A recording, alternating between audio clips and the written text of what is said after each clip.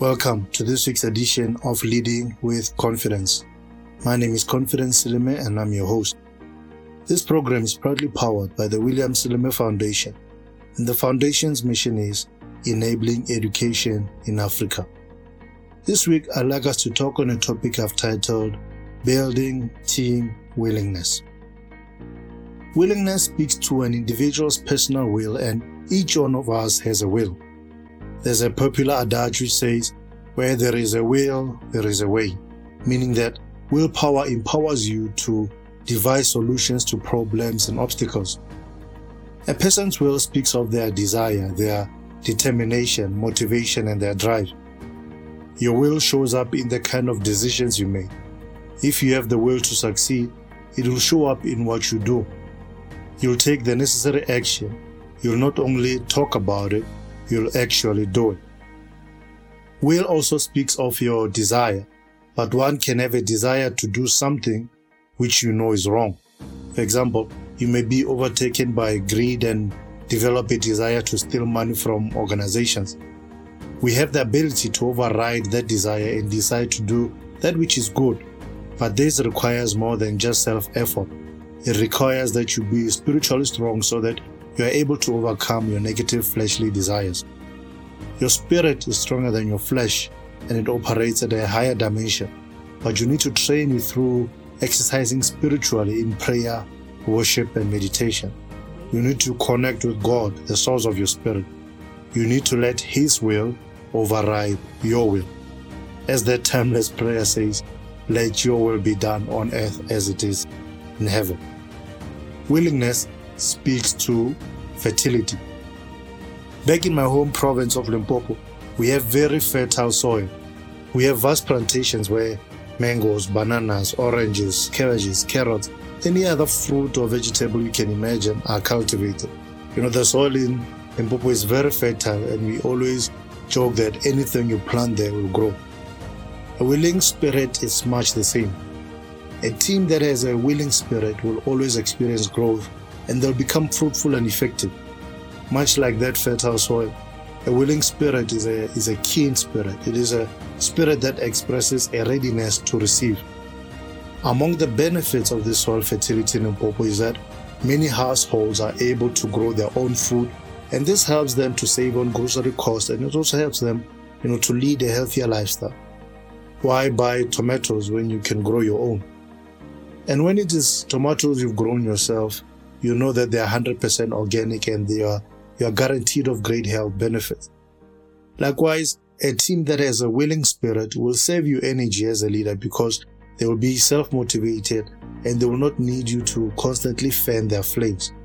Also, because that willingness is intrinsic and grown internally, it will be of a higher value and will make the team very healthy. When we speak of fertility, we can also reference women who are able to fall pregnant easily. When a team has a willing spirit, it's easier to impregnate them with a vision and they're able to deliver on that vision. A team that lacks willingness, on the other hand, can be likened to an infertile woman who struggles or is unable to fall pregnant. Willingness is necessary if a team is to birth their greatness and bring forth results. A willing team is a winning team. A team that expresses the cheerful readiness that characterizes willingness is a team that sets itself up for victory. Winning takes place before the kickoff of the match and before the first punch is ever thrown in a boxing bout. The attitude you take into the arena is one of the main catalysts determining whether it ends up in victory or in loss. Boxing legends such as Ali and Tyson won many of their fights because of the attitude and persona they exhibited. They were confident of victory, and that attitude of confidence created such an impression on their opponents that those opponents were defeated even before they entered the ring. A willing attitude would elevate a team to a higher altitude. Many teams want to rise to higher levels. They want to eclipse their competition. They want to become greater versions of themselves. But are these teams willing to do what needs to be done in order to accomplish their set goals? Every team has a level at which they're operating. Some teams are operating at level 3, whilst others are operating at level 10. Some teams are recognized as the best in their sphere or arena, whilst others seem to be just there to make up the numbers and fill up the spaces. Of course, there are various factors that contribute to this. Factors such as the level of talent, the level of resources and so forth. But the most important factor is that of a willing attitude. Even if a team doesn't have the best talent or the best resources, if that team has the willingness to succeed, that willingness can propel them to the success they desire. In order to go up levels, particularly in a building, you can either use the elevator or the stairs. Teams that are not as talented or well-resourced as others can be likened to those who do not have the luxury of an elevator, and so they have to take the stairs. The fact that they have to take the stairs can easily be seen as a disadvantage, but health experts will tell you that if you have a choice between taking the elevator or taking the stairs, you should take the stairs because that will improve and add value to your health. These teams often end up being stronger and more resilient than those who are better resourced. Their will to succeed motivates them to keep taking another step, and with every step they are increasing in stamina. Perhaps the team you lead isn't the most well-resourced team out there. Do not fret, do not dismay. Victory isn't out of your reach. I'm reminded of the English soccer team Leicester City, who won the English Premier League in the 2015-2016 season. This team didn't have the talent that bigger and more prominent teams such as Man United, Manchester City, Liverpool, Arsenal and Chelsea had. It didn't have the financial backing or fan base of any of those teams, but somehow they were able to rise to the very top and achieve what seemed impossible. They had the willingness and determination to win, and so they won. Indeed, willingness opens up the doors that lead to success, and it positions the team to accomplish great exploits. Many believe the doors to success to be locked when, in fact, they are just closed. They look at their circumstances, their backgrounds, their adversaries, and they believe that these factors have locked the doors of success. Willingness inspires you to boldly approach the doors of success and open them. You have to be willing to approach the door, turn the knob, and enter into the next dimension. On the other hand, the unwillingness to take the appropriate action leads to stagnation and frustration. What must leaders and teams be willing to do? Number 1, willing to change. The willingness to change is foundational to progress. If a person isn't willing to change their negative behavior or attitude, then they will be limited in their progress. If, for example, a short-tempered person isn't willing to work on their short temper in order to change it, then they will continue in their destructive behavior. A team that is willing to change is a team that invites growth and development, and organizations that consist of teams that are adept at changing will find themselves ahead of their competitors. It was Benjamin Franklin who said, "When you are finished changing, you are finished." Close quote. Teams should not change and develop merely because it's necessary. Change should form part of a team's culture. It should become a normal occurrence that is instigated and initiated. Many times, people and organizations wait until they are forced to change before they actually change, and oftentimes, this means there is pressure and added discomfort. It's always better to buy your winter clothes before the winter comes. Otherwise, you'll be shivering your way to the clothing store with your summer shirt and your shorts. One of the synonyms for the word willingness is preparedness. A willing team is one that is prepared for change and also prepared to change. It's not always possible to anticipate what changes will occur in a particular sector or what changes will need to be made to acclimatize, but you can ready your heart by adopting a willing spirit. Many people tend to resist change, but just because someone is resisting change, it doesn't mean that change will not come. For example, organizations who've resisted the digital revolution have felt the brunt of that resistance. Organizations in every sector you can think of, from music to transport to housing and so forth, have had to change their business models because the changes that the digital age has brought about have forced them to actually change. The organizations that were willing to change adapted quickly and they survived and thrived, but those who were not willing to change were soon left behind until they were barely visible. Again, it begins with the leader. Some leaders want to be effective, but they aren't willing to change the behavior and attitude that prevents them from being effective. You hear them say things like, "This is how I am, that's how we do things around here, and that's how we'll always do them. You can't teach an old dog new tricks," and so forth. These expressions only reveal a person's unwillingness to change. The world is moving forward, and leaders who want to be at the forefront need to be willing to change. Otherwise, they run the risk of lagging behind, forever chasing change instead of leading change. Number 2, you have to be willing to sacrifice. A sacrificial heart is one of the hallmarks of great leaders. Without this important element in their leadership toolkit, leaders will not reach their full potential. Why do I say that? I say that because leadership without sacrifice is leadership without real power. It is a stale, stagnant leadership. It lacks power because leaders who are not sacrificial are leaders whose hearts do not care much about those they lead, hence their unwillingness to sacrifice. And a leader who does not care much about those they lead will not have much power with those they lead. People will follow that leader merely because they have to, not because they want to.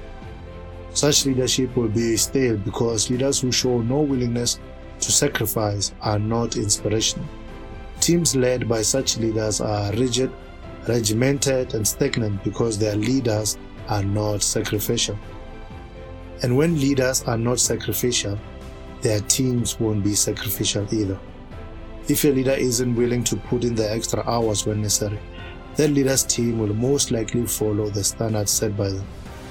The reason people love leaders like Nelson Mandela, Martin Luther King Jr., and Mother Teresa so much is that they displayed a willingness to sacrifice that was bold and inspirational. They put those they led before themselves, and by so doing, set a standard that was worthy of being followed. Not only did they inspire those they led, they also challenged them to reach higher and aim for greater ideals. The sacrifices you have to make as a leader may not be as grand as the aforementioned leaders, but you do have to make sacrifices. Are you willing to wake up earlier to make sure that you have a head start in the day? This means sacrificing an hour or 2 of sleep. Are you willing to put more money into developing your people? That means sacrificing some of the organization's profits. Are you willing to interact and engage more with your people? That may mean sacrificing some of your personal space and time. Whatever the sacrifices you may have to make in order to become a more effective leader, know that with every sacrifice made, there is a price. If you decide you want to sacrifice a portion of the profit so you can invest more resources into training your people will become more efficient and they will bring even greater profit into the organization. If you decide you want to sacrifice an hour or 2 of sleep, and instead of waking up at 7 a.m., you wake up at 5 a.m., you will invariably have more hours in your day, and you'll have more time to accomplish that which you want to accomplish. If you decide you want to sacrifice the comfort of being locked away in your corner office, and instead you spend more time with your team, you will build a stronger bond with them, and in the process, build a stronger team. Number 3, willing to learn. The willingness to learn is fundamental to not only teams and leaders, it's fundamental to all people in all spheres of life. The willingness to learn is ingrained in our DNA as human beings. The toddler learns how to walk, how to talk, how to run, and so forth. We grow through what we learn. Although learning is innate to human beings, will plays a major role in deciding whether a person learns and how much they learn. A person may have the ability to learn, but if they do not have the will to learn, then that ability does not serve them. A leader may have the ability to become a better leader. A team may have the ability to become a better team, but if there is no willingness to learn, there can be no growth. The leader will not become better and the team won't either. Many times you think that if you are not learning, you are standing still, but in actual fact, if you are not learning, you are moving backwards. A car that is left stagnant in the open for a long time without any maintenance eventually begins going through wear and tear. Because it's standing still and vulnerable to the elements, it begins to decay and regress. If you are not learning, you are decaying. Just as the car left out in the open is vulnerable to the elements of rain and sun, A mind that is stagnant and not growing in knowledge can over time become rusty. Keep learning and you will keep yourself sharp and mentally agile. Time has the ability to make what you may have learned irrelevant in relation to current needs and demands. The leader that is willing to learn and takes action that leads to learning is a leader that will remain fresh and relevant. Such a leader will find it easier to equip and develop their team because they are continually acquiring knowledge which they can transfer to those they lead. Learning happens on many different levels. We can learn through the absorption of content in the form of books, audio-visual content, and so forth. We can learn from one another through conversations. We can learn from past experiences which teach us to make better decisions in the future. Yes, there is a plethora of ways to learn and grow our knowledge capacity, but all are null and void if the willingness isn't there. If there is a treasure hidden in your backyard, but you're unwilling to dig it up, what good is it to you? To build willingness, build rapport. How do you as a leader build a culture of willingness in your team? How do you cultivate an attitude amongst your team members that says, yes, I'm willing to change, I'm willing to sacrifice, and I'm willing to learn? How do you build a culture where those you lead are willing to go the extra mile? As stated previously, it begins with you. Don't ask those you lead to do something which you are not willing to do. You also have to build rapport with those you lead. Leadership is largely about relationship. The effectiveness of your leadership is highly dependent on the kind of leadership you have with those that you lead. Leaders who have built rapport are able to get more out of their teams. But what exactly is rapport and how does one go about building it? Rapport is defined by the online Oxford Dictionary as a close and harmonious relationship in which people or groups concerned understand each other's feelings or ideas and communicate well. Close quote. When a leader understands their team, is sensitive towards their feelings and they communicate well, they are able to build rapport with their team. A teacher who has built rapport with their students is able to draw more out of them than the one who hasn't. Sometimes the results come about because of relationship. In the case of the teacher, he or she may have such a good relationship with the students that those students study not only to get good marks and make themselves proud, they put in the necessary effort so that they can make their teacher proud of them as well. When you have rapport, you have greater influence. Some leaders are able to build rapport quite naturally and effortlessly. Leaders who find it easy to build rapport usually have the essential attribute of empathy. If you are someone who isn't naturally graced with empathy, worry not, because you can develop empathy and ingrain it into your personality and character. Empathy, an essential element in rapport building. Some leaders like to lead only with their heads. They know all kinds of facts, strategies, and formulas, and they believe this is enough to make them effective in their leadership. But head knowledge is only one facet of effective leadership. There are many people who know many things, but their technical know-how alone hasn't been able to catapult them to, into the Hall of Fame of leadership. The reason is that many of them lack hard knowledge. To put it simply, empathy is the ability to place yourself in somebody else's shoes and see things from their perspective. A leader who feels no empathy for those they lead is a dangerous leader. Such a leader will not put those they lead first. They will mistreat and abuse those they lead, and they will end up doing a lot of harm. They will make self-serving decisions that create voids and gaps between themselves and those that they lead. Great leaders understand that it's not enough to see or hear about the struggles of those you lead. They know that it's also important to feel the struggles of those they lead. This means knowing what those you lead are going through and then caring enough to offer support. This may be emotional support, financial support, time, or other forms of support. The kind of support offered should be appropriately suited to the kind of support needed. This is not an easy task and can demand extra effort from a leader, but to become a great leader, you must care greatly. Your heart must be in it. Your heart must be with the people and for the people. Every great leader in history cared greatly for people, and they made it their mission to help make people's lives better. This is what made their leadership significant. The number one rule for empathetic leadership stems from the book of Romans 12:15, and it says, Rejoice with those who rejoice, and cry with those who cry. Close quote. When you are able to rejoice with those who rejoice and cry with those who cry, you become an empathetic leader. Many leaders want to run to fix problems, but the first point of call is to understand. When you empathize, you will understand better, and when you understand better, you will be better positioned to offer the right kinds of help where necessary. When you empathize, you become more relatable and you build rapport. Gratitude builds rapport. There are two words, very simple yet deeply profound. When incorporated into our daily vocabulary, they have the power to transform our attitudes and our outlook on life. These two words are thank you. Many leaders take gratitude for granted. They believe that because people get paid to do certain things, they don't have to say thank you to those people. Such leaders miss a great opportunity to build rapport with their team. Gratitude is the water that nourishes the plant so that it may grow and produce fruit. It quenches the thirsty soul and can turn ordinary performers into superstars. Gratitude lets people know that they are appreciated and that their efforts are not going unnoticed. It encourages people to dig deeper and unearth the hidden potential that exists within them. Perhaps there are people on your team who you deem to be average performers.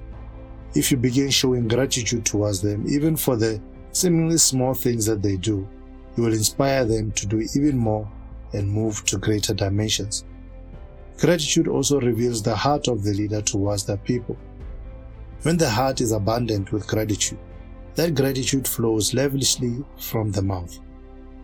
Although very powerful, words are not the only means by which gratitude can be expressed. There are many other ways. There are little ways and big ways to express it. There are tangible ways and non-tangible ways to express it. In one of the podcasts to follow, we'll go deeper into this subject. Well, we've come to the end of today's episode of Leading with Confidence. Thank you so much for tuning in. Cheers.